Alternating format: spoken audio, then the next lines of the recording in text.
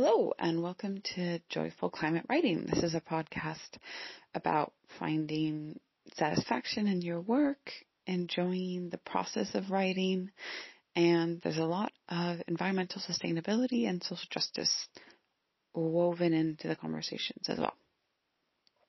So if you're into those three things, I'm your host, Catherine Ellsworth Krebs. Welcome. So, my last podcast was about being the villain. And I actually have an additional component to this.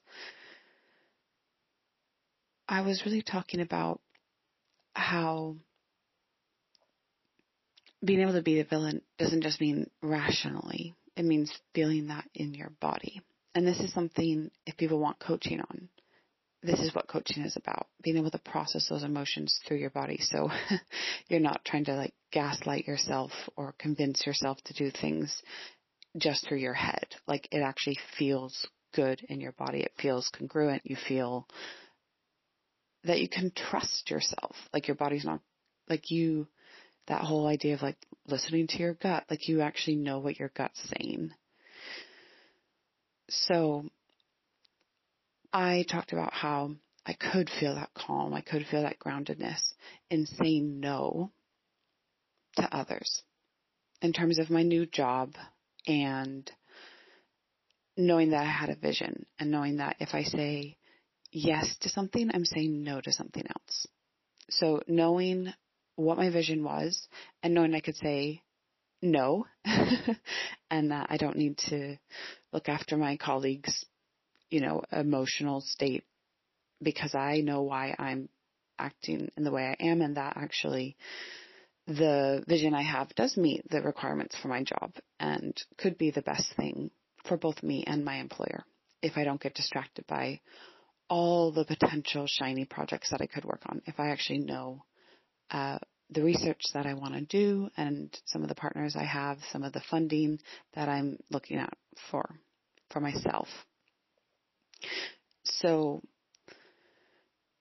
I felt in my body solid on those, although I did mention having some baked goods as well, to kind of calm myself down at times too.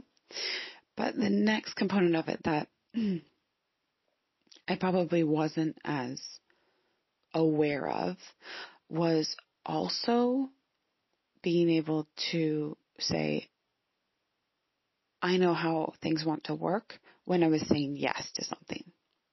So when I already knew what the vision was, and then communicating that to others, and not also trying in the way that I wanted to work on the projects that I want to work on, to again fall into some people-pleasing patterns. And I guess the image that came to mind for me of this, and the feeling I got in my body about being no, this is how this project's going to be run, was I know when I was a kid, you weren't meant to play with balls or frisbees indoors because you could break something. And I definitely remember that I did anyway. I was no, I can be really careful. I'm still going to throw this ball around. I think it was a bouncy ball. And I broke a vase. And as a kid, I was so scared that I'd messed up, and, I'd run upstairs and hide in my room and hope that maybe no one would ever notice and I wouldn't have to confess or apologize.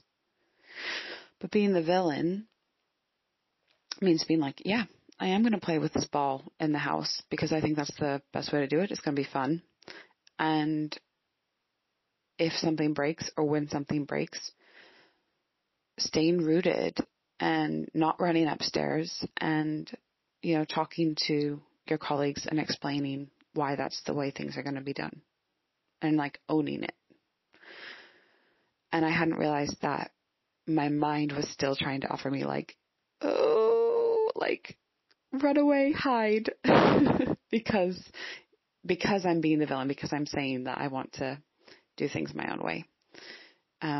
So yeah, the idea of, I know how I want things to work, because again, it might be your own vision, and taking that villain energy into that situation of well, I broke a vase.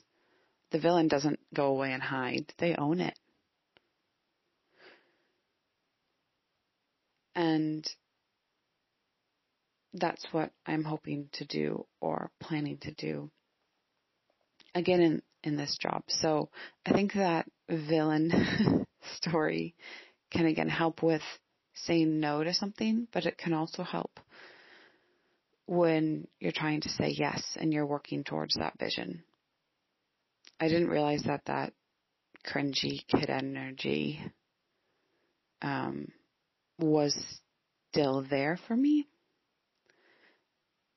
And I'm going to keep being playful around this idea of being the villain.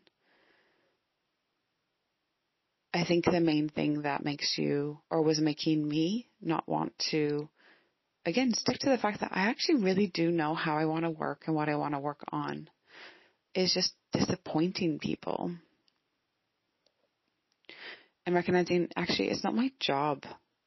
My job isn't really about, again, people pleasing or making my colleagues, like, quote unquote, happy. Like, that's all of their own choices about how they're working and how they show up and how they see the world, right? Because you have ownership of your own actions. And you kind of influence others in the way you act, but there's also always their interpretation and how they see the world. So I hope this is, again, useful, at least to some people who, again, maybe have more of those people-pleasing tendencies. And it might feel really novel, this idea of, being the villain and that not being a bad thing. So I hope this gives you permission to stay grounded. And even if you go and break some vases and you upset some people, you're able to own it and own why you're doing things your way, and able to also be clear and hopefully articulate why that way actually is best for you and your employer. Like what both of your visions and agendas are, why they're in alignment. I think if you can talk through that, then again, in some ways you're actually not even the villain. Like you're just being there for yourself. Like you have your own back rather than bending over backwards for others. All right. If anyone would like to explore this further themselves through coaching, my contact details are in the show notes, and I would love to talk to you about, creating a vision for your work and sticking to it. I'll catch you next week.